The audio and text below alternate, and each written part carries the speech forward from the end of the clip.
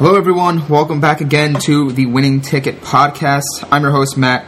Joining me is the usual crew. That's Dean right there. That's Joe and Mikey. We're back. Yes, of course. Week 3 this time. It feels like the season's moving pretty quick. I don't know. I'm pretty excited just to kind of... It feels like 3 weeks have gone by. Yeah. Hey, time flies when you're having fun, honestly. Absolutely. There's no better time for a football season. Cause Right. First off, before we get into our picks and everything, we have a jam-packed episode for you guys. 2 weeks, 2 ties. Now, if you guys listened to our preview right before the season even started, we talked about that special. It was what are the chances of a tie this year? And we have 2 already. Yeah, and it's funny too because like the yes was minus 300, and during that episode I was like, I don't understand why that's a favorite because that's kind of a toss-up, and I read you some stats during that episode about that. So I guess the bookmakers knew something that I didn't, that more games would end in ties this year because we, like Matt said, we got 2. So if you did take action on that, you got your winning ticket. What were the odds for a tie to happen every week? Is that I don't think so. Every team, maybe not in New Jersey sportsbooks, but maybe in Tijuana. I wouldn't be surprised. Right. Do you guys remember? I don't remember how many years ago it was, but when I think the Eagles tied the Bengals, and McNabb in his post-game conference literally said he didn't know that there could be a tie. Yeah. I don't remember that. that. I thought it was like T.O.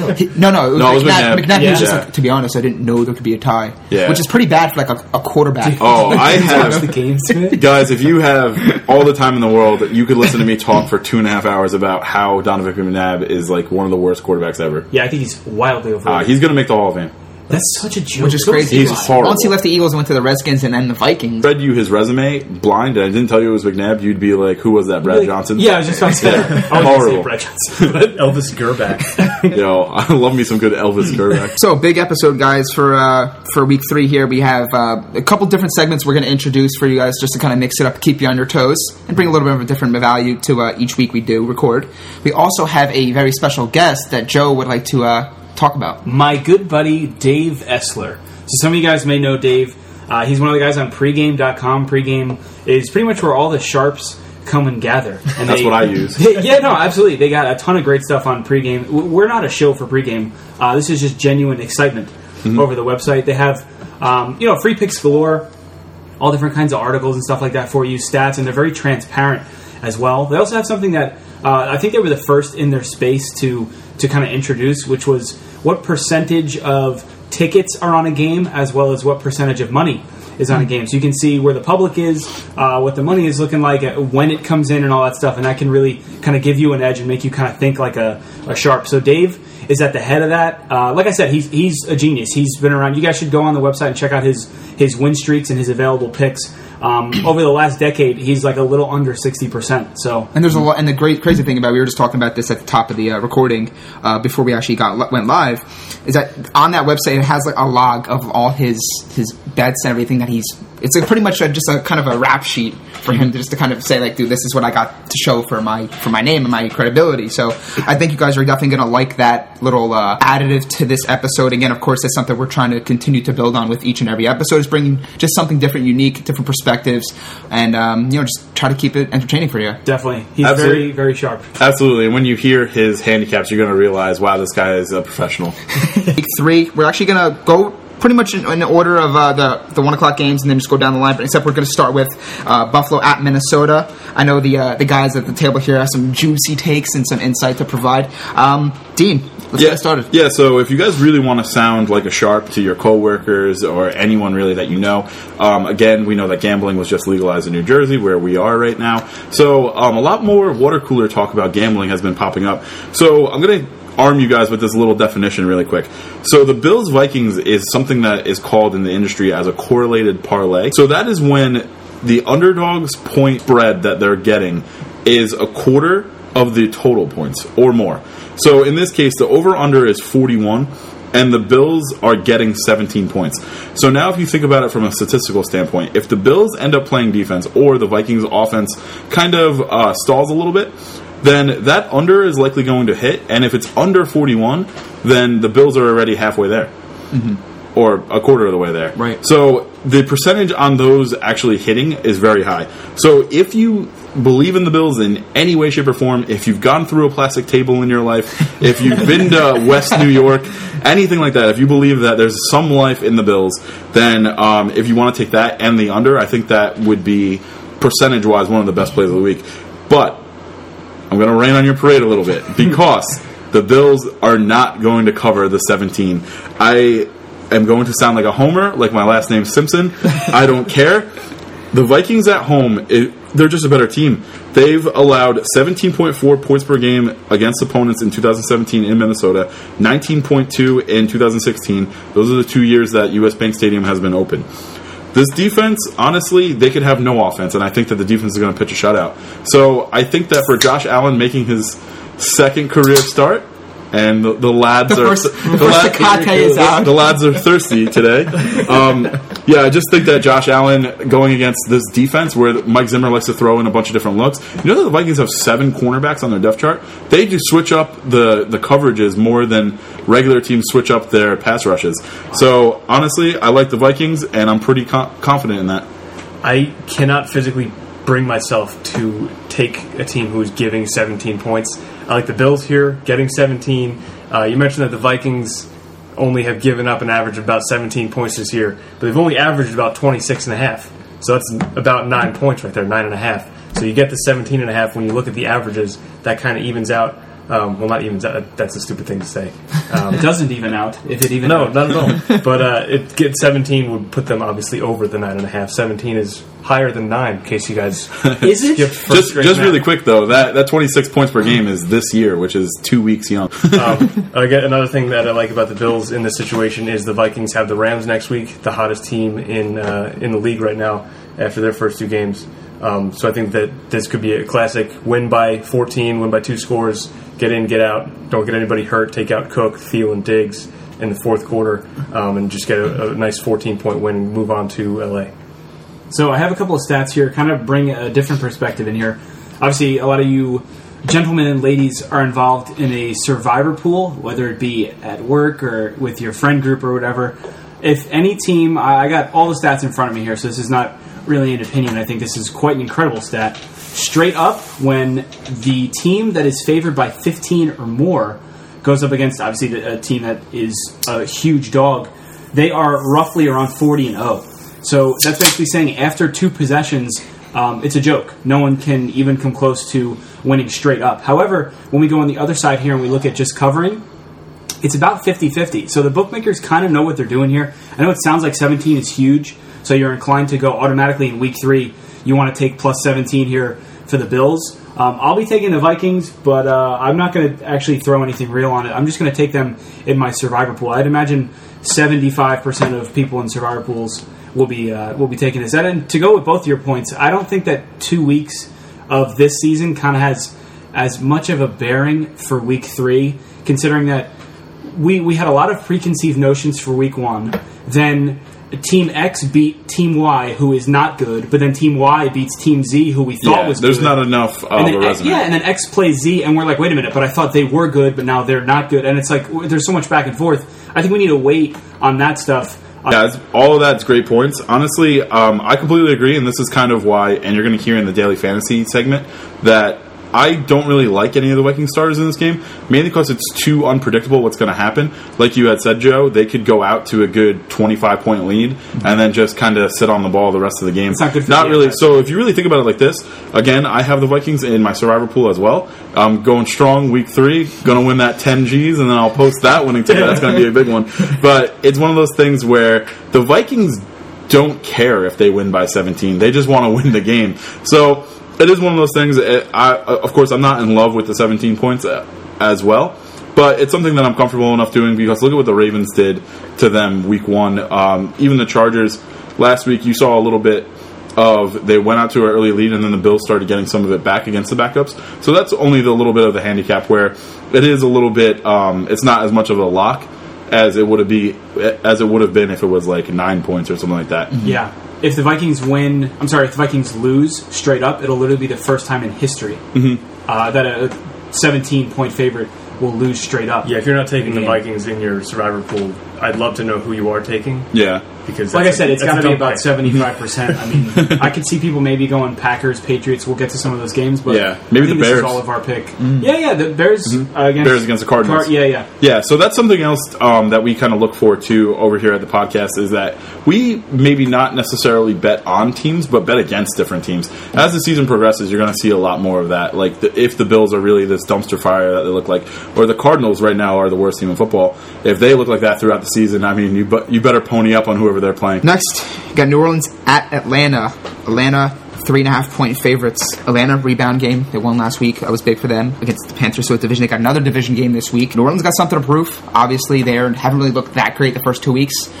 So, Mikey, you got some thoughts on this? Yeah, I like the Saints +3 here. Everybody always talks about the Saints being a bad road team, but they're actually 14-5 against the spread over their last 19 road games. Also, the public will probably be fading the Saints here after losing in their survivor pools, and then they almost lost. They should have lost to the Browns. Really, The public's mad at them. So yeah, so when the public is fading something, I fade the public. So I will be taking the Saints +3 here. Falcons defense is banged up with their only 2 Pro Bowlers out again. I believe Neal's out indefinitely. Yeah. Deion Jones is out also indefinitely, I think. Mm-hmm. Yeah. So I really think that those 2 factors are the biggest things here for the Saints +3. Yeah, even again, you can even say that, okay, well, yeah, Atlanta are a good home team. I mean, they're not a stout defense, and we take the fact that they got, again, Jones and Neal out against a team like the Saints who can air it out. Breeze is still a great quarterback, and Michael Thomas has had 2 great weeks, record-setting weeks. He's on pace, I think, to shatter the reception record. So I just wanted to kind of add that in before Joe. Yeah, but we've already seen that last week. Yeah. They were missing Neal and what's-his-face last week as well, and the Panthers... they didn't do anything. So, and then you look at their first game. The Saints' first game against the Bucs. Yeah, they lit up the Bucs, and then they didn't really do anything against an average defensive Browns team. So I think that the Falcons are on par with the Browns. I think this is going to be Falcons by 3 here, just because the Saints. I think they're often. I think if they were named the New Orleans whatevers, everyone would be like, oh, they're just an okay offensive team. But with the fact that they have the Saints lore behind them, where the Saints have always been a good offensive team, I think that kind of gives them an unfair advantage. I think that the Falcons -3 at home, they're greatly missing Ingram. We talked about that pre-show. It doesn't really get said enough. Really, the carries in the NFL have gone down so much. They can't run in between the tackles.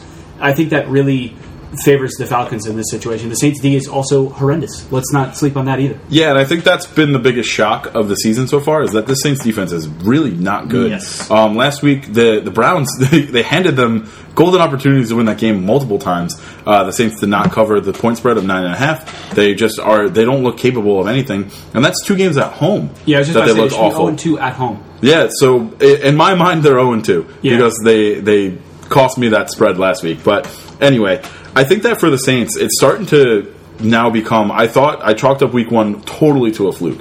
All right, Ryan Fitzpatrick, he's not going to be that. The Saints defense is not going to be that. They just kind of got caught with their backs turned, whatever.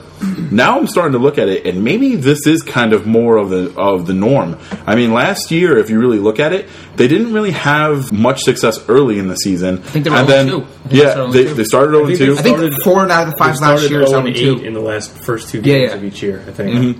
Yeah, so it's one of those things where the Saints are notorious slow starters, and if you even look at last year's success, they didn't even know Alvin Kamara was this player until like week 6. So I think that maybe part of the handicap, and for clarity's sake, I am taking Atlanta at home with the points, because I just think that the Falcons are just an overall more complete team right now, where the Saints are still kind of reeling from 2 home shots. Really, that's what it was. They got punched in the face at home twice by a team that, at this point in the NFL, if you lose to the Browns, you ought to be embarrassed. They're 1-32-1 in the last 2 years and 2 games. I mean, it's one of those things where now losing to the Browns is a huge mark on your record of, wow, what happened? So I think for the Saints, I still see them reeling a little bit. Joe, like you said, love your take about Mark Ingram. I've actually tried to trade for Mark Ingram because I definitely wanted him in the draft, but I got caught snoozing. So, I definitely think Mark Ingram's the guy that makes it tick. Like you said, with the carries being lower, that's really the way that you help a staggering team. So if I'm Sean Payton, I'm going in there, I'm running my backup running back to Kamara, I'm running Kamara. I want to keep the ball out of Matt Ryan's hands. I want to hold the time of possession, get my defense rested to, really gear up, and when they're on the field, be explosive. If Mark Ingram comes back as a running back as well as a corner, maybe he can help because the Saints D really needs it. They've given up almost 900 yards, and that was against the offenses that you mentioned, Dean. And now they're going up against the Falcons, who did 30-plus points to the Panthers, who we agree has a good front seven, all that, and they did that with no Freeman. So you look at, they were at a disadvantage in that game, won outright by 7, I think it was, and now they're going up against a silly Saints D team. They're the Saints of 2-3 years ago defensively. I still think this is a must-win for the Saints here. They don't want to start 0-3. And they won last week. Yeah, but they won't want to start 1-2. Sorry, I forgot. Technically they won. Wait, did they tie it? No, the Browns didn't tie twice. No. There was a part of me that was hoping that the Browns would go 0-16. Yeah, I just think that the Saints they've always, all the games, Saints Falcons have always been shootout type of games. I think that favors the Saints with Drew Brees and not Matt Ryan because he's not that good. Yeah, absolutely. That week 1, he was throwing ducks. How did the Falcons get 450 yards this game and lose? They shut down an offense. I can't keep saying. Yeah, so I think we're all in agreement that it's going to be kind of a shootout because one defense is really injured and the other team looks like they can't play defense or they forgot how to cover people. So speaking of shootouts and people putting up big numbers, we got the Chiefs at home against the 49ers. Patrick Mahomes is on a record pace. He has 10 touchdowns in 2 games. He had 6 touchdowns last week. And this guy looks like he's the greatest player ever. He's putting up Madden numbers. He's insane. On rookie, though. So the Chiefs are giving 7.5 points at home.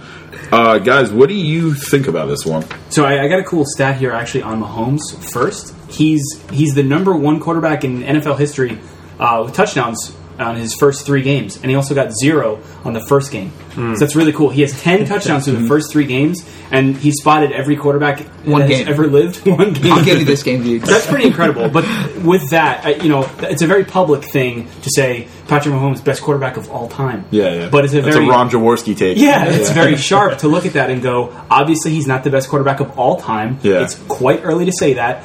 Do you think he's going to get 10 touchdowns every 3 games? No. Of course not.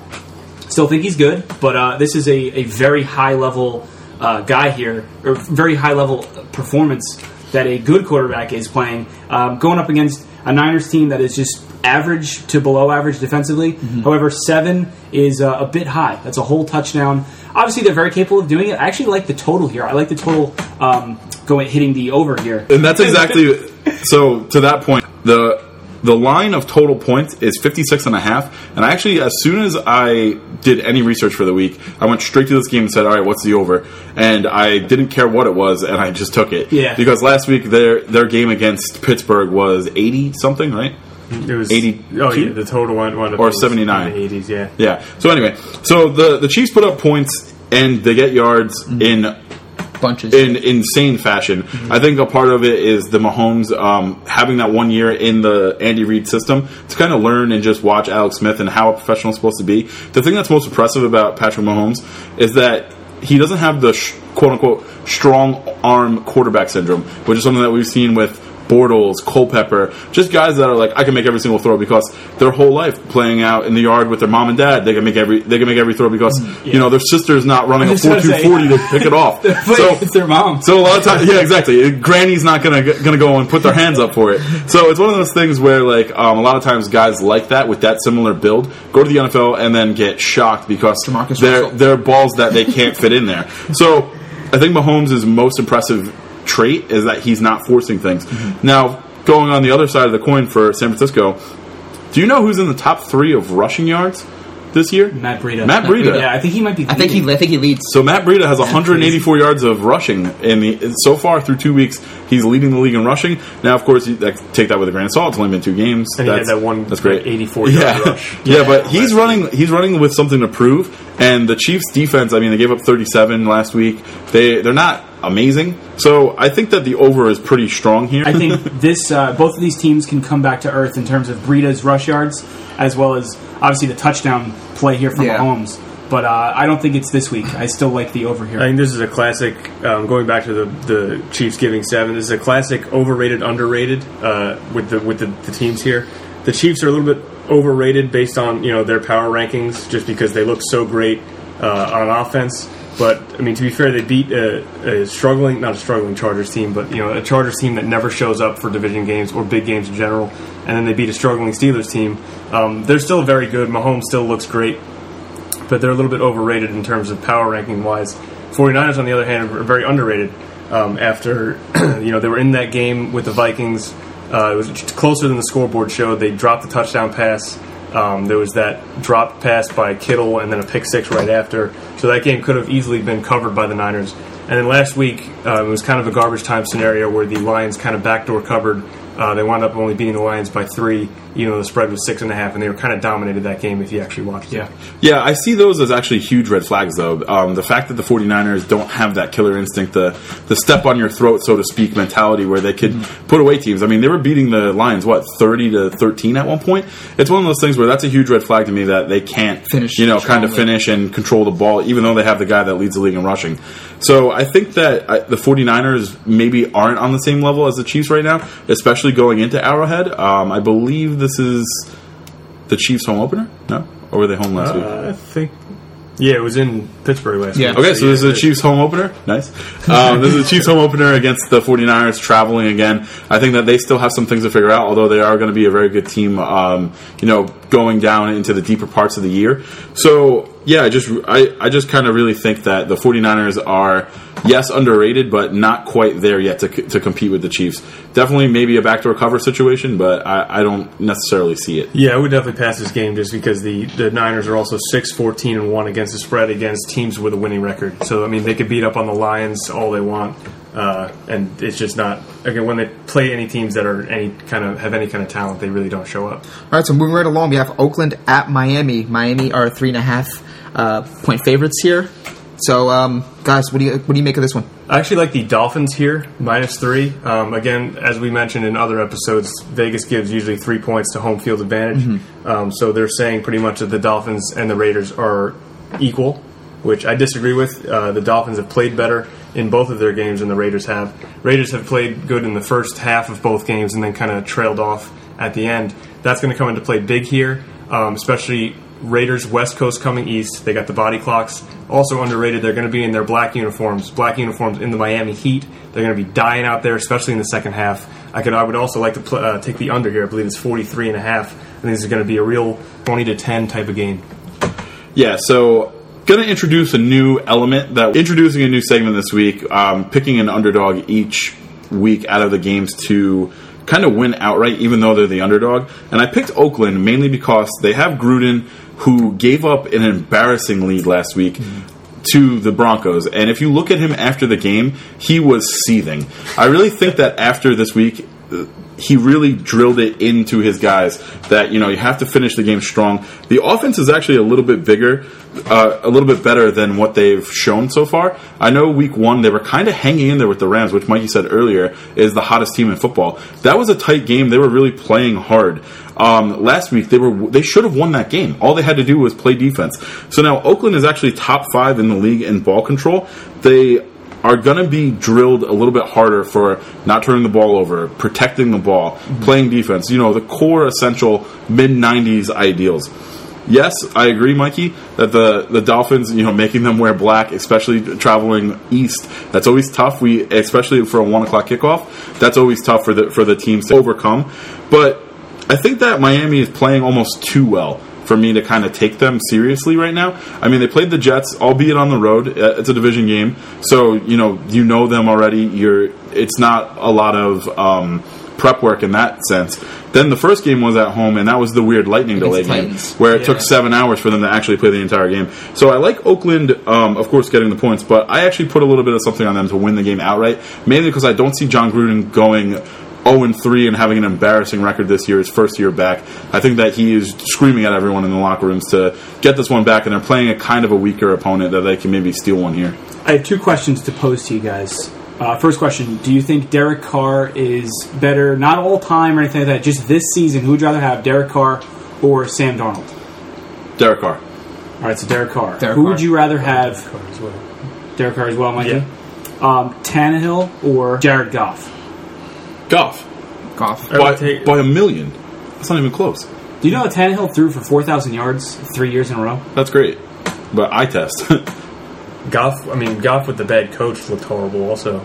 Yeah. I think a lot of his success has to do with McVay. I think that for me, this game is people are kind of fading the Dolphins' offense. They run the ball really well, and Tannehill is not coming off the knee injury like people thought he would. I don't think he's playing poorly at all. I think you can look at the stats against some pretty decent defensive teams. I mean, the Titans were, like you said, that kind of is a wash because of that game with the whole rain and lightning situation. But the Jets have always had a pretty decent defense. It's young; they fly around. I think he didn't pick them apart. He didn't Brady them to death. But on the road, I think they handled the Jets pretty well. And then when you go back to the Raiders, so that's an advantage for the Dolphins, in my opinion. And then you look at the Raiders side. I think they kind of got picked apart by a quarterback who I wouldn't say that I would say he's probably Tannehill-ish. I don't think Jared Goff and Tannehill are that big of a discrepancy. But going forward here, when you take a West Coast team going to an East Coast team, I really, especially at a 1 o'clock start, I really like the Dolphins here, only having 3 at home. I don't think the Raiders are ready for this. Yeah, honestly, those are all great points. I'm not a Raiders fan. I'm not painting my face or anything like that. But I will say this though, you heard my reason, you heard the Hofbros reasons. So now it's up to you, humble listener, to figure out where you're putting your bankroll. Again, I could just see them poking away and stealing one. But if you're more comfortable with the handicap that the Hoffman brothers provided, then maybe look at the Dolphins. Next up, Indianapolis at Philadelphia, who are 6.5-point favorites. Carson Wentz is coming back. Guys, what do you guys think of this one? Obviously, Philadelphia are the favorites at home. They're a really good home team. Excuse me. But do you see anything with Carson Wentz coming back? Any concerns with him coming back, and how that's going to affect the way they move the offense? Yes. So I'm going to start with this one. So the fact that they're home is the only reason why Carson Wentz is starting, and the fact that they lost to Tampa Bay last week is another reason why they're kind of accelerating Wentz up. It's kind of like in our divisional preview episode when I kind of brought up the fact that their opening schedule is kind of tough. I think that they wanted to do exactly what the Bills are doing, what the Browns, or what the Bills were trying to do, what the Browns are doing, what the Cardinals are doing, where they have their guy behind another quarterback who's basically a punching bag. And they want the hard games and the hits and the stuff early in the season to happen to this punching bag that they don't care about, like the Nick Foles, the Sam Bradford, the Tyrod Taylor. I mean, he did what he served. What he did. I mean, he won the Super Bowl. Absolutely. That was great. No one's taking that away. But this is 2018, and he's just not very good. They lost to the Bucs, who are on fire, albeit, and that was on the road. But I definitely think that they're kind of accelerating up the Wentz. And to address your question, if you look at the way he runs, it still doesn't look good. I mean, he's still kind of limping, and that brace is his entire leg. He doesn't look confident. It's easy to run around when no one's chasing you. You got the red shirt in practice, and it's just okay. But when you have pass rushers come, you're feeling the pressure, and you have to escape the pocket to kind of extend the play. Again, to your point, he just doesn't look like he is. So I really think that Carson Wentz, his game and a lot of the film is actually him as a runner a little bit more than you'd think. Like, oh, Carson Wentz, he's big, he's white, all he does is move around in the pocket. He's not like that. No. He actually does run, and he got hurt running for the end zone, right? So I think that's this big element of his game taken away. That'd be like if Tyrod Taylor didn't have legs, then he would be not in the NFL. He would be in a hospital because he wouldn't have legs. No, but it's one of those things where it's something that he relies on as a weapon. Mm-hmm. So playing him is actually a little bit easier. Now, it's pretty good that they're playing the Colts because they're not a great team. Although I will say last week, they played pretty well. Mm-hmm. They kind of handled the Redskins, who were having their home opener. They played some pretty good defense. They played primarily zone, and they were kind of trapping a veteran like Alex Smith into throwing some balls that he wasn't really comfortable with. So then once he started getting that pressure, he was just checking down on every play. Look for a lot of checkdowns for Carson Wentz to ease him back into the offense. Yeah, I actually like the under here more so than the total. I would kind of lean Colts getting this. I think it's up to 7 now. I think I'd lean Colts. They haven't actually looked that bad, the Colts. But also, I mean, just to the underplay at 47.5, the Eagles are so banged up. This is Wentz's first game back. They're not going to open up the offense. They're without Jeffrey again. I think Ajayi's missing this game as well. Yeah, Sproles is out, I think. They just lost another receiver for the year and had to sign Jordan Matthews. Yep, they got Jordan Matthews off back. The scrap heap. Their defense is still pretty much all healthy, but I mean, they're not going to they're not going to go over with a good defense. They're going to go under with a good defense. Plus, the Colts, Andrew Luck still can't throw the ball downfield. So I think that there's going to be lots of high school type offense and checkdowns out of this game. The clock will be running. Yeah, Yes. absolutely. And that's actually a great thing. I didn't realize it to that level, so I probably will be taking the under as well. But watching the film on the Colts last week, they run a very high school style offense. The one play that they kept on utilizing was Nyheim Hines lining up in the slot, running a fake jet sweep where he didn't even sell it. He was nowhere near Andrew Luck. And then Luck was throwing slants. So the model for the Colts is get the ball out quick. Slants. To protect Luck. Slant, check down, throw it away. That's kind of their offensive model right now. I will say, though, that Nyheim Hines actually looked pretty good last week running the ball. So that's a little bit of an added bonus, but I just don't see it happening this week. I think the Eagles at home, with Carson Wentz back, they're going to rally around him, kind of their hometown hero. That crowd is going to be obnoxious. I think that there's no way. I just think that there's no way that the Colts even hang in there. So you're saying I like the Eagles. Cover? Yeah, Okay. I like the Eagles here. Expanding off of one of Mikey's points, the Colts are a little better than we're kind of giving them credit for. They had a game-winning drive that they lost to a Jack Doyle fumble against the Bengals, who turned out to be actually pretty decent. I think the Colts have an underrated coaching staff, and I was known to bash the Colts front office, coaching staff, pretty much everybody. Jim Irsay's still a drug addict in a weird He way. really He's is. like a really bad guy. Leads the league in DUIs. That's pretty crazy, man. He's got 6. The I don't next know, runner man. up is 0. Dante Stallworth has something to say I was going to about say, that. Yeah. Dante Stallworth is rolling over in his grave if he's dead. I don't know. He probably is. He's rolling over in his bed. He's rolling over somewhere. Yeah, right. So I think the Colts are a little better than we're giving them credit for. I think you guys both have the Eagles here. I'd probably lean Colts here. Yeah. I think 7's a big total for, especially if I'm taking the under. I think it's going to be a low scoring. I was game. agreeing with Dean's Wentz point. That's why I thought you were going to take the Colts here, Dino, because I was just a little concerned. It's obviously going to be a huge motivational edge, especially with the fans. Not saying that the team won't play well around them. Of course they will. But I think that the Colts are a lot better than we're giving them credit for, and that's a big dog number here. And I think Carson Wentz just does not play up to par. Next, we have Green Bay at Washington. Now, this is an interesting one. I know these guys have a lot to talk about, but this one, Green Bay, 2.5-point favorites on the road to a Washington team who I think there's a lot of people that are probably kind of mixed on how they are. Again, we all know Alex Smith's a good quarterback, and he's definitely a guy who can definitely do positive things in Washington with that team who really have been in need of, again, I'm not trying to say anything against Kirk Cousins, because as a Vikings fan and sitting next to one here, we love him, but I think, again, they get a little bit of a different look, a game manager, someone like Alex Smith, to kind of, steady that team and ultimately get them where they need to be going moving forward. So, guys, what do you guys think of this one? I think the Redskins are way overrated. I think that the game against the Cardinals is blowing everything completely out of proportion. They got kind of dominated by the Colts last week at home. So I don't think that the game against the Cardinals just throw that game completely out. Anyway, Redskins 0-7 against the spread, coming off a home game. I'd love to know what their record is coming off a home game where they got blown out by an average team. Yeah.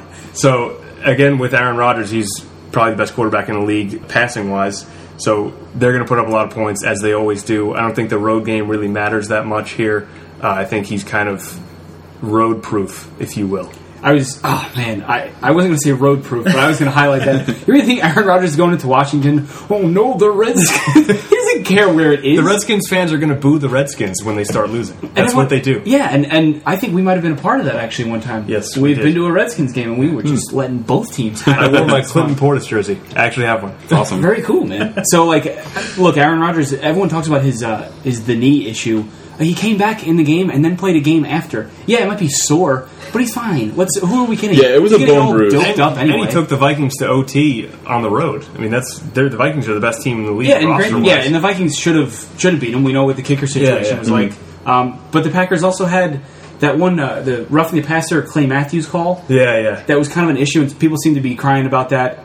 It is what it is. That's people say it's cheap or whatever, but that's the rule now. Yeah. But regardless, that was a close game against a team that can be kind of a Super Bowl contender, and I think that they annihilate of the Redskins. Yeah, and I have a couple stats on the Redskins. Again, I completely agree with what you were saying, that the Redskins are getting overrated because of that Week 1 game. I also think another team that rhymes with the Schmaltimore Schmavens are also getting that when they... I wonder what team that could be, but wow, they won 47-3. Come on, they played against a horrible terrible team. So I think that the Redskins playing literally one of the worst teams in football is really overrating their line. So this game should be more. This game should be a touchdown. Yeah.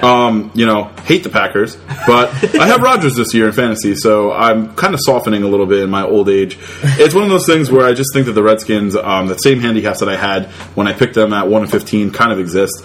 Adrian Peterson actually looks a little bit rejuvenated, but like Mikey had said, last week they played in that very building and got beat by a much worse Colts team, and they didn't score a touchdown.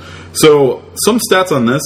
They're home underdogs. They're 27-30 against the spread since 2003. They're actually 8-8 since Jay Gruden took over. So maybe he kind of inspires the troops a little bit more to kind of play the Packers a little bit tight. So maybe that's why the line is a little bit lower than we would expect. Maybe you could even say if Peterson had a heart and mind, I played against the Packers so much, I want to play good against them. Honestly, he doesn't care. He's a bad guy. So I definitely see it like this, right? The Redskins' offense is literally just dink and dunks. It's Chris Thompson. This dink and dunk West Coast kind of style of offense plays very well against the Packers' porous linebackers. But then again, I mean, it's the Packers, it's Aaron Rodgers. The Redskins defense, I watched the game film of the Colts Redskins, and T.Y. Hilton made Josh Norman look like he doesn't belong in the NFL. That's T.Y. Hilton, who I put as, my 20th best, wide receiver. Yeah. T.Y. Hilton is giving Josh Norman these fits? I don't know. Just imagine what the plethora of receivers are going to do to the secondary. I comfortably like the Packers with the points. That's the first time I've ever said I like the Packers, but that's going to be clipped. But no, it's definitely something that I think that you could definitely put your money on that, and it's not a big deal. Yeah, I will take Aaron Rodgers over Alex Smith every single day of the week until I'm blue in the face. All right, so for Cincinnati at Carolina, we actually going to have Dave give us his insight and his handicap on this one. Here's a play I really like this week, and it's going to go against the grain, or at least conventional wisdom, or at least against the public. The Cincinnati Bengals over the Carolina Panthers. Look at the Panthers. They beat Dallas. They put up 16 points. Panthers lost at Atlanta, who has an offense, but Atlanta is pretty banged up right now. Panthers leading rusher in those two games, Cam Newton. Big time red flag. Cincinnati has an offense and a defense. They came back on the road to beat the Colts, who proceeded to come home with a pretty impressive road win at Washington. Bengals beat the Ravens far worse than the final score showed, and that was a game everyone had the Ravens winning after the Bengals ended their season last year. Dalton's the hot quarterback, 64% completion rate through 2 games, 1 pick, 6 TDs. Mixon's out. Bernard will be fine. 4.2 career average, and he's a great receiver out of the backfield. I also think he'll be able to help pick up the blitz probably better than Mixon might. Panthers let Atlanta run for 170 yards with Tavon Coleman leading the way, so I'm not too concerned with Mixon being out. Newton had to throw 45 times at Atlanta. 3.9 yards per pass against the Cowboys. Not cool. Bradbury and Jackson in the Panthers secondary cannot cover LaFell, A.J. Green, and Tyler Eifert, not given the fact that the Bengals have also had extra rest. But the Panthers being 3-point favorites, they're saying that they are an even team on a neutral field. I don't think so. Bengals get this done. Dave, I am also pro-Bengals. Anyone else? I am not pro-Bengals. I actually like the Panthers here. Sorry, Dave. I actually look really stupid now because I'm going against a guy who's like 60% I think this. I think the Bengals are a little overrated after their win against the Ravens and the Colts. Both of those, well, not the second game, but against the Colts, the final score was a little misleading. Against the Ravens, they did blow them out, but let's be honest, the Ravens aren't very good. They do have the extra time to prepare, but I don't think Marvin Lewis even knows that. He's so inept. Mm-hmm. So I like the Panthers here. I think they're a better team than the Bengals, and I like them at home. Yeah, it's interesting. I actually wrote down kind of the same handicap as you, that they played 2 bad teams. They got no Mixon, but actually Gio Bernard is a very serviceable backup. Even if you call him a backup, he's probably the best pure backup running back in the league. He has 391 yards in the 2 games that Mixon was out last year. He's a very serviceable running back, and also my Madden Ultimate Team running back last year yes. for a lot of the season, running that little screenplay. But getting back to real life, the Bengals' average time in possession is 29 minutes and 31 seconds, a little bit less than half a game, so they're usually letting the other team dictate the pace, which is a problem against teams like the Panthers. I definitely kind of agree with Dave's point that the Panthers I don't know. They're not that good. Their defense is pretty bad. I mean, last week they gave up the 31. Week 1, they kind of just figured out Dak Prescott and the Cowboys, but that's playing at home. Now, it sounds like I'm pretty pro-Bengals. I am actually picking the Panthers in our pool, but then again, it's not something I'm very confident in. So I'm actually going to kind of fade this one in real life as far as betting goes. But for the purposes of our loser has to wear a suit pool, I am going to take the Panthers, mainly because I would never bet on Andy Dalton. See, I look at time of possession and I think, wow, the Bengals are literally scoring so quick, they don't have to put together a good drive.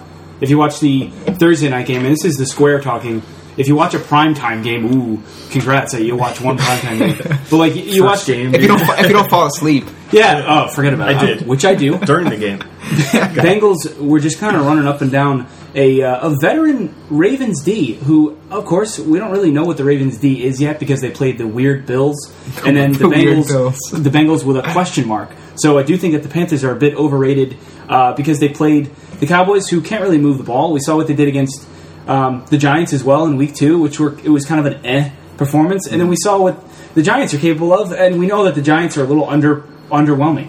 So we look at both teams that played on the Monday night game. Sorry, Sunday night? It was a night game. Yeah. Both teams are underwhelming. Panthers beat one of them barely.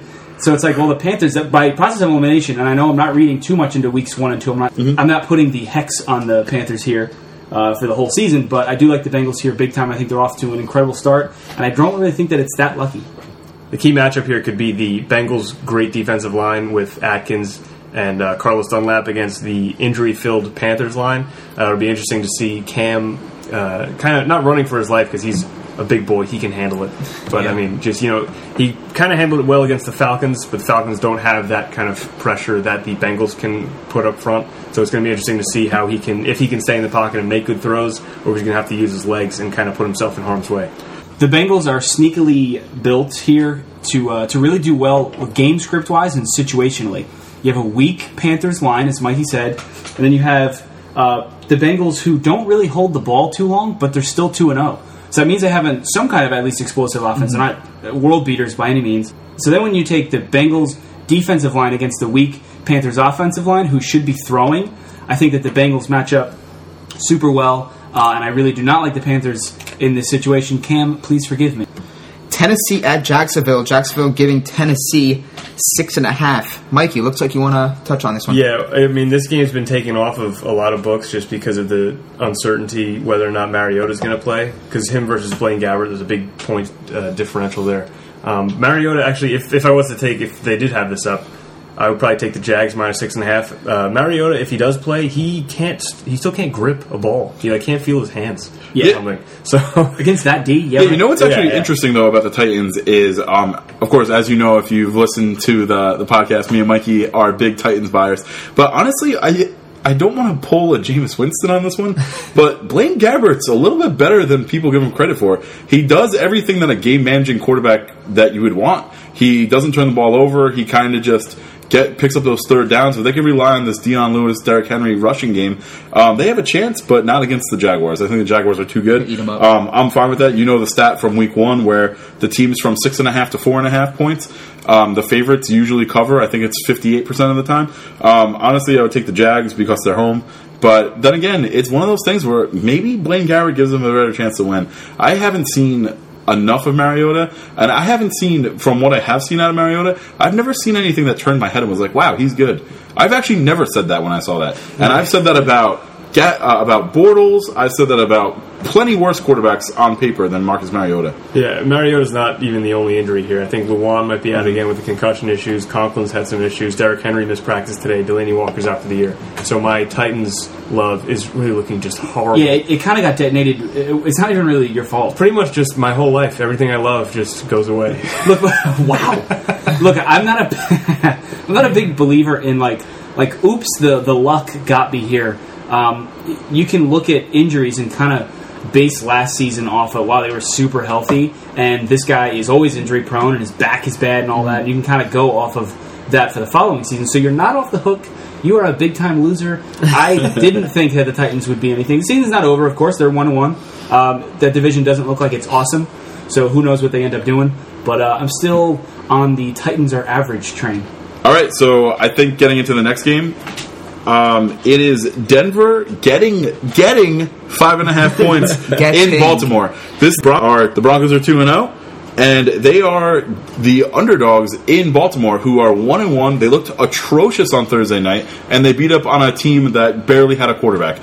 So, honestly, guys, introducing another new kind of segment that we're going to be doing. This is my underdog to cover the spread of the week. I actually have real units on them winning outright on money line. I think it was like plus 190, which again, why? So, I honestly love the Broncos here. Case Keenum, of course, looks worse than he did last year because last year he played to the best of his ability ever. Their running game is for real. They got Royce Freeman, they got Phillip Lindsay, they got Devontae Booker, who's even still handling the ball a little bit. This team is good. And the Ravens, honestly, I don't really see it. Alex Collins, only averages 2.9 yards per carry. Yeah, you mentioned Alex Collins. I mean, the Broncos actually, in the past, they had that great pass defense, and they were kind of lax against the run. They're actually looking pretty solid against the run this year as well. The one thing that might hinder the Broncos a little bit, I mean, I'm no scientist, but this sounds like it would make sense, right? Both their games have been in Mile High. They've practiced in Mile High in Denver in the altitude so far this year. Maybe traveling, especially traveling east, going to a lower altitude place like Baltimore, could have some kind of effect on their conditioning. I don't know if that actually does anything. Science is non-existent. Yeah, I think the jury's still out on science in general. Yeah, right? I agree. But that might be something to watch for. And this was the Conspiracy Minute on the Winning Ticket podcast. Maybe a little like first half Broncos, and then they kind of tail off late in the game. Yeah, so that might be something too worth looking into. What the first half line is. If they're getting points, maybe they're going to jump out to that lead, and then it remains to be seen what happens from there.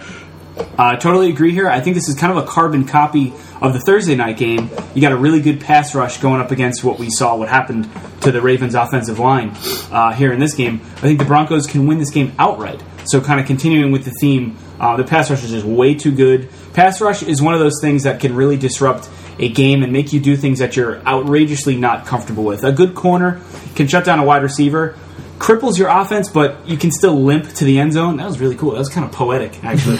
But look, a good pass rush kind of ruins everything because you can't really get off the ball. Your offensive linemen are getting beat in the run game. If you go down even one or two possessions, what are you going to do when you're facing Von Miller and Chubb from the other side? I mean, you can't pass, you can't run. Last time I checked, you need to do both of those things. At least one of them. Yeah, at least one of them. So the Broncos have one of the best defensive lines in the game. I think that they kind of eat them up here. I got them winning outright. Yeah, also another thing to kind of mention, the over-under is 43. What do you guys think really about that? I mean, I'm kind of leaning towards the under because of that great pass rush and the fact that the Ravens' offense just hasn't gotten going. Like I had mentioned, Alex Collins, 3 yards per carry. Actually wrote in parentheses, turd. So that's just my thoughts on Alex Collins. I actually didn't realize that. To remind you. Also, to continue my compliments of the Ravens, I actually wrote Joe Garbage, and that is a pure typo that I just didn't realize. I literally, in my mind, the word Flacco is a synonym to garbage. So it's just one of those things where I really like the under here. I also like Phillip Lindsay, for what it's worth, mainly because I picked him up in fantasy. So one of those things where I really see a lot of ball control and that Denver defense really ruining the game for Joe Flacco. Giants at Houston. We're going to throw it over to Dave for this one. Now here's one I really like, and when I make my bets, lots of times I'm betting against teams almost more than I'm betting on them. And the team I want to bet against is Houston. Their football IQ and their coaching is just not something I want to put my money on right now. You look at their game against the Giants this week. People are going to look at the Giants and their performance Sunday night against Dallas. But I first want to look at Houston's football IQ. Houston, when they played the Patriots in Week 1, a clear catch by Gronkowski in a crucial drive right before the half should have been challenged. It should have been challenged for no other reason than to slow the Patriots down. If it had been challenged, it would have been overturned. Last week, last play of the game for the Texans against the Titans. 14, maybe 17 seconds left, no timeouts. Near midfield, down 3. Watson scrambles. He scrambles around so much that by the time he finally throws the ball, the game is over. 7 pre-snap penalties in 2 games. Can't have it. Let's go back to the Giants. They played Jacksonville to the wire, only lost by 7 at home to Dallas. They had more first downs, and they had the ball longer. Against Jacksonville, they had more total yards. Are they an elite team? No. But they lose to a Super Bowl contender by 5, lose by 1 score to a division opponent, and now they're catching 6 against a winless team that can't think for themselves on any level. That's not factored in, and I like the Giants plus the points. Yeah, so that's a really good point, and that's actually something that's pretty interesting because my mind doesn't work like that, per se, that I kind of bet against teams rather than bet for teams. But let me just give a little summary of what I saw on Sunday night. The Giants have clear-cut offensive line issues. We know. If you live in New York, New Jersey, you definitely know because it's all over Sports Talk Radio. Yes. Yeah, hi, Mike. The Giants just can't protect. I think it's Eli Manning's fault. Okay, thanks. I'll hang up and listen. But that's Why not... do they all sound like Winslow from Cat Dog? Exactly. It's Winslow. Hey, Cat Dog. And that was Winslow. All right. Thank you. I'm multi-talented bookings at dcontrino224@gmail.com. Anyway, I just definitely think that this is totally up to Pat Shurmur now. Their offensive line is struggling. They don't run the ball. They don't even try to run the ball. Saquon Barkley has the majority of his touches are in catches. They don't control the clock. They don't care about controlling the clock, it looks like, and they're losing games. So I definitely think that this is something that Pat Shurmur needs to sit everyone down and say, look, I know that you're deficient in this, this, and this. I know that our weaknesses, understanding your weakness is better than understanding your strength. So for what it's worth, I am going with the Giants as well, getting the 6.5. Similar to what Dave said, Houston isn't that great. They're not moving the needle the way that we all thought that they would. Deshaun Watson has a little bit of a curve to get back over since the knee injury. But when it comes to the Giants, this is really up to Pat Shurmur to sit everyone down and say, look, we're going to change to 2-step, 3-step drops, get the ball out. Whereas last week what I saw was this. I saw DeMarcus Lawrence beat up Eric Flowers. Eric Flowers is far and away the worst football player I've ever seen in my entire life. He doesn't move his feet. He doesn't pick up his hands on some plays. DeMarcus Lawrence literally would be like if I was pass rushing against a toddler. So whatever, that's fine. If you're going to keep lugging them out there, you got to change the offense a little bit. Let's start implementing some outs, some drags, some slants. Get the ball into the receiver's hands and let your playmakers do the job. Get it to Odell, get it to Evan Ingram, get it to Barkley, and then just sit back and watch. Eli, you don't have to do that much, but it's really up to the coaching to get that out of them. So I completely agree. However, my issue is Shurmur is a very good football guy. He knew what the problems were coming in, and I think it's almost like the personnel is drowning out his good ability. It's not like he came in and he was like, holy crap, who is that guy? And he's looking at Eric Flowers. He's so bad. I didn't know we had him. Yeah, he knew that Eric Flowers is bad, and there's really no adjustments made. And I think that Shurmur is a genius. We saw what he did with the Vikings. I mean, the guy obviously knows what to do with no talent. So that means that this team is really, really not talented. And that kind of worries me because I'm a big Giants buyer here. So listening to Dave, I'm obviously down on the Texans, but judging by what I just said, I was pro-Texans. So now I listened to Dave's take, and I'm like, I think I'm probably going to take my official pass on this one. In our pool, I will be taking the Texans just because of the pass rush. I also think that Watson can move a little bit, and the linebackers for the Giants aren't very good, so I think maybe a possible DFS play for Deshaun Watson, dare I say, and I'm not the DFS guy. You're certainly not, so I will not be playing Deshaun Watson in the DFS because you are not the DFS guy. Right. Yeah, I think that this line is a little overblown. I think the Giants and the Texans are way too similar than this line will have you believe. So that's why I'm taking the Giants, getting the 6.5. I think it should be closer to 3. So Chargers at Rams, a battle for Los Angeles. Now the Rams are a 7.5-point favorite on this one. Obviously, they're the clear cut. I mean, they're a team getting picked to make it to the Super Bowl. So obviously, right now, it looks like they dominate that area of the country. Guys, what are we thinking with this one? So actually, I'm going to punt to Dave Essler again to give us a little bit of a handicap on this one. Every week I look and do a little segment called Perception or Reality. And this week I'm going to look at the Chargers and the Rams game. The Rams, who have they beaten? Oakland in the first game at home with the hype of everyone being back for the Rams on Monday Night Football. At halftime that was a close game. Rams scored a defensive TD, held to 4 field goals, 3 of them in a red zone, and that's a red flag for me. Then they beat Arizona and Sam Bradford, who is 34-47 as a starter and has never won 8 games. Chargers. Perception after the Chargers lost to KC, same old Chargers.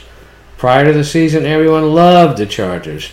Now holding Kansas City to 38 that night looks far more impressive.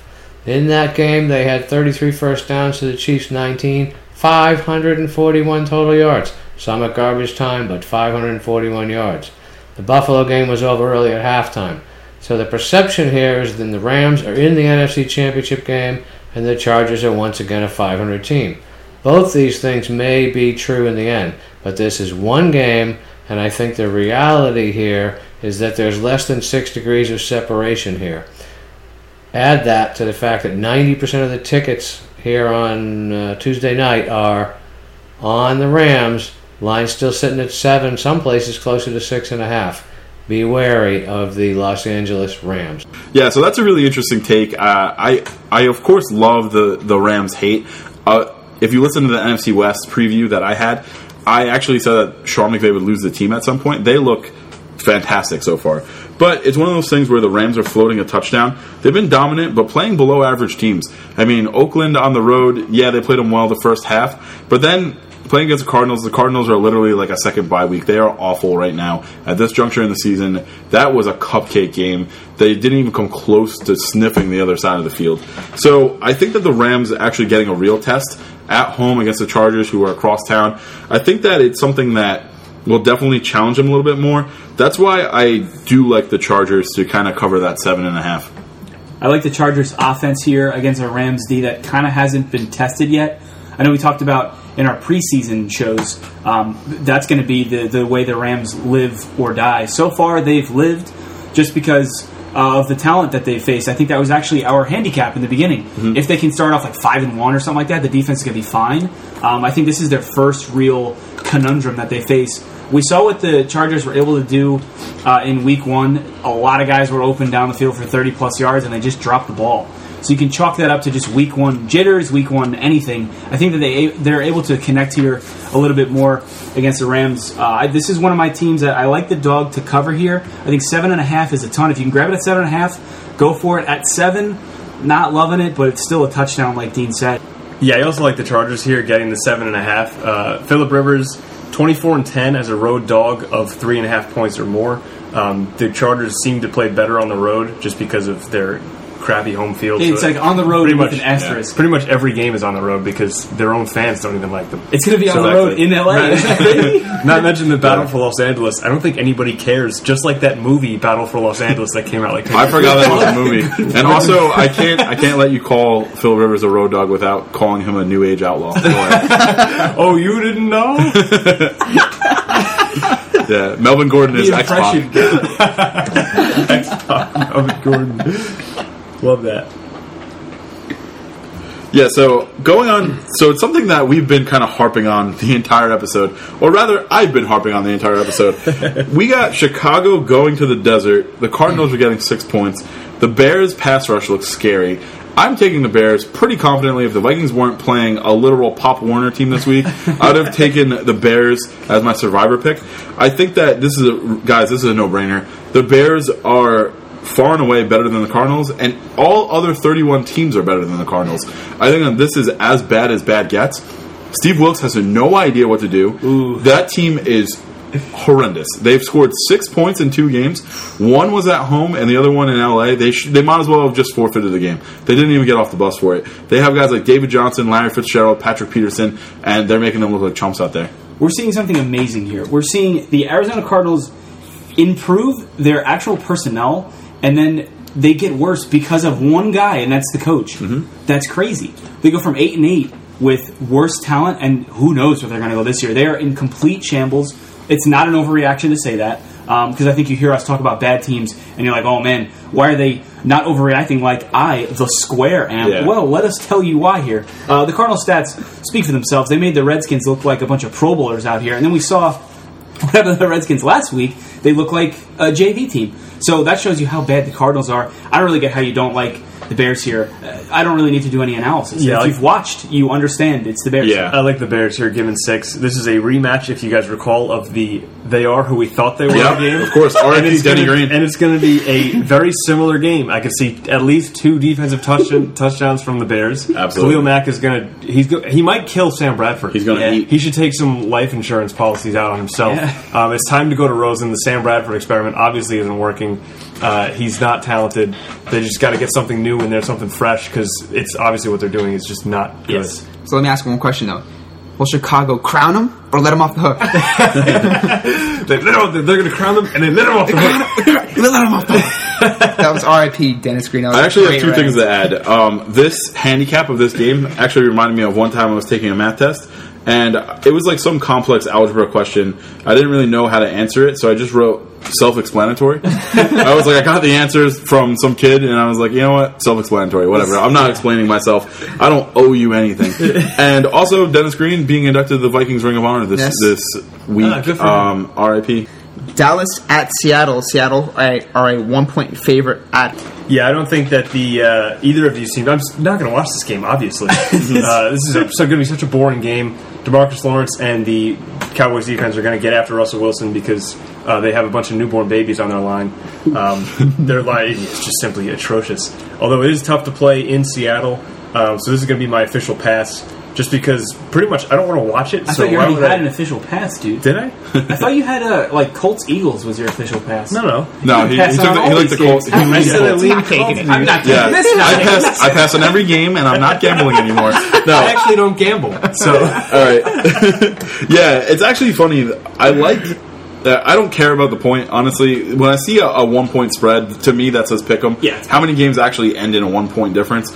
So it's one of those things where I actually like Seattle here, mainly because it's their home opener. That crowd, I mean, they pump in the artificial crowd noise. It gets too loud to hear anything. Also, I think that kind of in the spirit of the handicaps that Dave gave us, I am not betting for the Seahawks. I'm betting against the Cowboys. The Cowboys are just not that good, honestly. They played the Giants, who couldn't protect Eli for more than a second and a half. They got, of course, everyone draws a comparison. Giants had a bad line. Seahawks have a bad line. There should be money. No, the Cowboys were home in that game. Eli Manning looked lost. Literally, there's a new meme of him looking lost. Yeah. Russell Wilson is not that kind of quarterback. He runs around. He makes it happen. Mm-hmm. And if you look at the games that they played, they were in both of them. Even though the Bears was kind of more of like a backdoor kind of cover kind of thing, they were, for the most part, ended pretty close. I think that the Seahawks are going to handle business at home. I think Russell Wilson's maybe going to get a couple things right. I know that the Seahawks aren't going to win many games this year, but I think this is one that they kind of take. Yeah, I can't disagree with that. I think there's a lot of comparisons here with Seahawks to the Giants, just with a poor offensive line, but the only difference is Russell Wilson can make something happen with a bad offensive line. Mm-hmm. I think there's pluses and minuses on both sides. I don't really know what I'm getting from both of these teams just yet, based off of who they've played, the pedigree, the injuries they've sustained. Actually, both on the offensive line. So it's kind of funny that I mean, we could see 1 million sacks in this game. Who knows? Yeah, absolutely. And it's one of those things too where the criticism of the Cowboys week 1 was that they weren't throwing the ball downfield, they weren't throwing outside the numbers. Everyone knows that if you throw outside the numbers, it's not so much that you're expecting to complete that play, it's that in the current day in the NFL, there's so much that could happen in favor of you, where the only negative is that it gets intercepted, right? So you want to throw outside the numbers at least 3 or 4 times. And of course, for those of you that don't know, that is the field is divided into hash marks, and then a little bit closer to the sidelines, there's actual numbers, like the 30, the 40, the 50, etc. If you throw outside of there and kind of downfield, there could be a pass interference, an illegal contact, a defensive holding, an automatic first down. There's so much that could go right for your offense, so that's something that the Cowboys were criticized week 1 for not doing. So then what do they do against the Giants? First drive, they throw downfield to Tavon Austin. What happened the rest of the game? They didn't do that ever again. Yeah. I think that was kind of the one they used. It's kind of similar to when we play Madden, and we say, all right, that was the one cheap one that we got out of the way. I think that's their one lucky play that they get out of the way. Right. And honestly, I don't see them ever doing that again. Prescott looked better as a runner than he did a thrower last week because all they asked him to do was convert on third downs. I think in Seattle, in that hostile environment, possibly down points, they're going to be demanding a lot more of him, and that's where the defense is going to pin their ears back.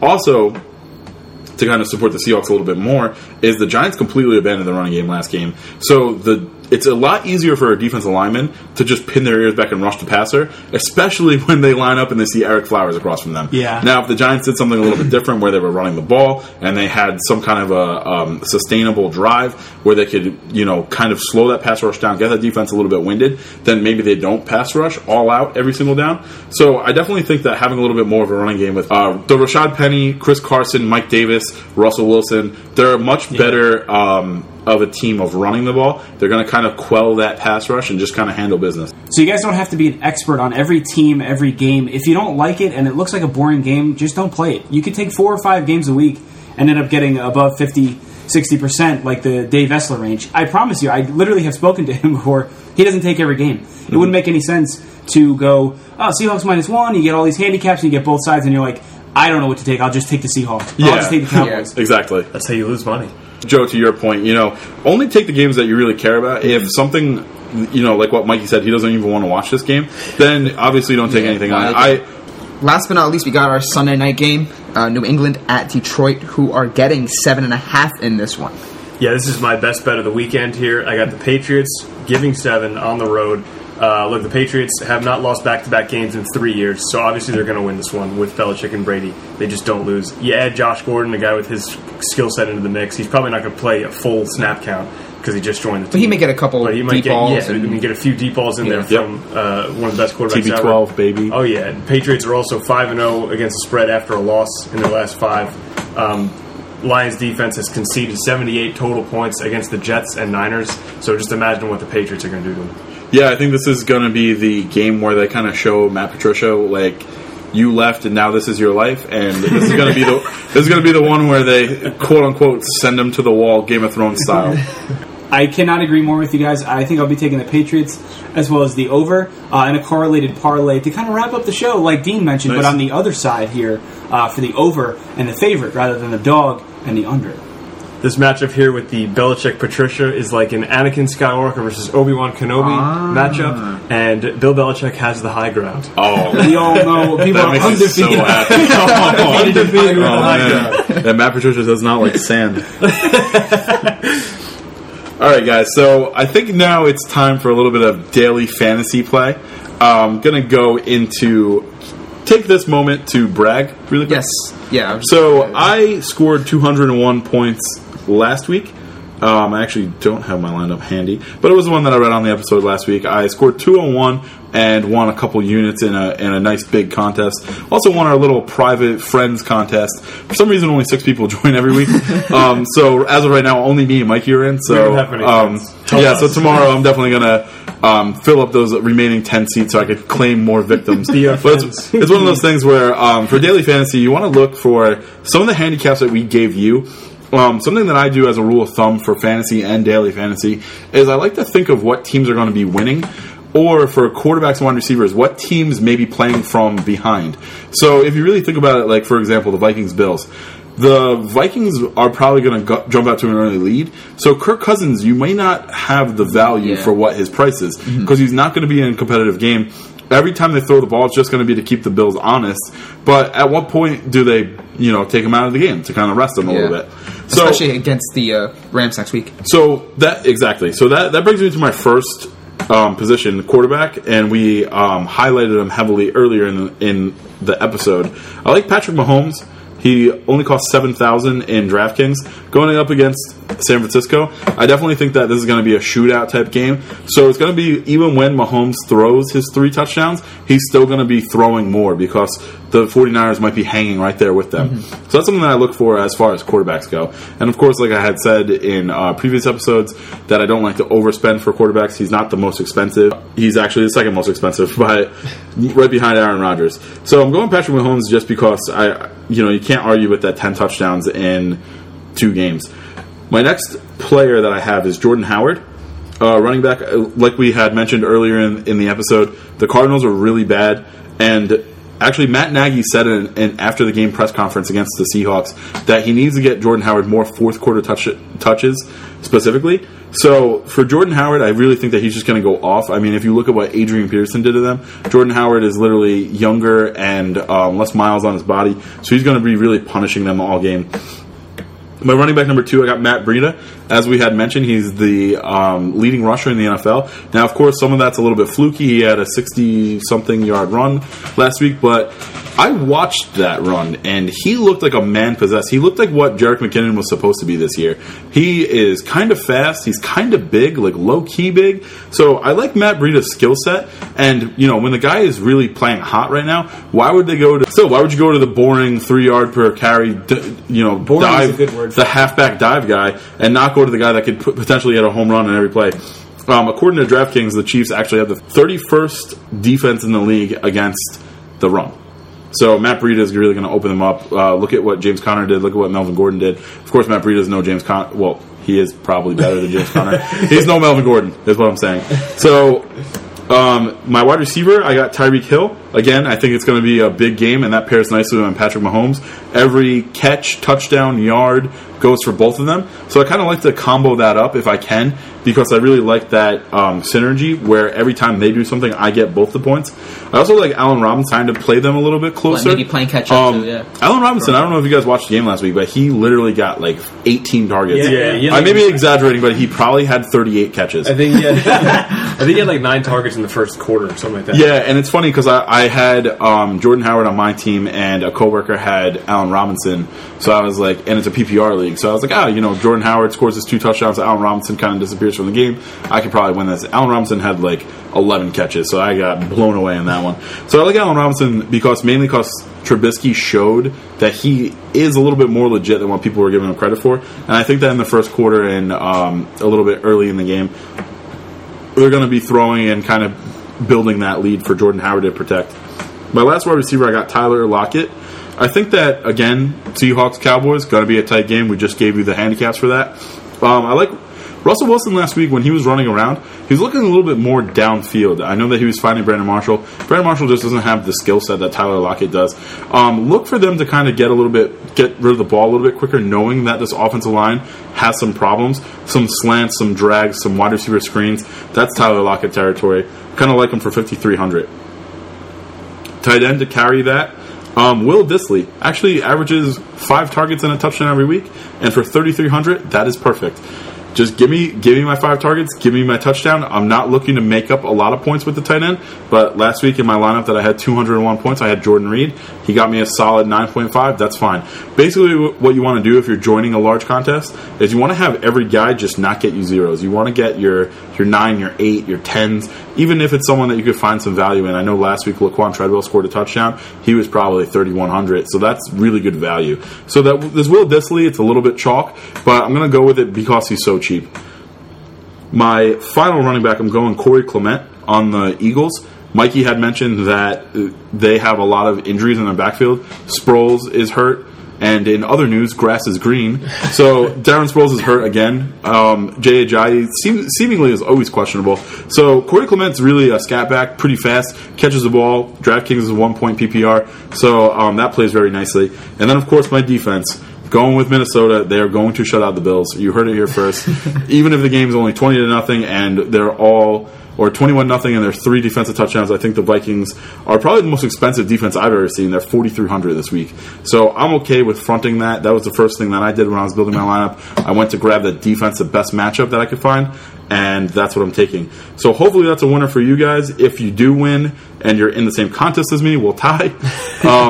But yeah, if you win serious money or if you tweak my lineup a little bit, just again screenshot and send it to us on Twitter or Instagram, and we'll definitely post it. So guys, that wraps up week 3. We just want to give a big quick shout out to Dave for coming on and giving us his insight. Make sure you guys are what a good guy. Yeah, make sure. All right, so again, we just want to thank Dave for providing his insight there. And again, of course, make sure you guys are following us on Twitter at WinningTixPod, TIX, and on Instagram at the Winning Ticket Pod. Guys, thanks for tuning in. See you next time. It's only a gambling problem if you lose. The end.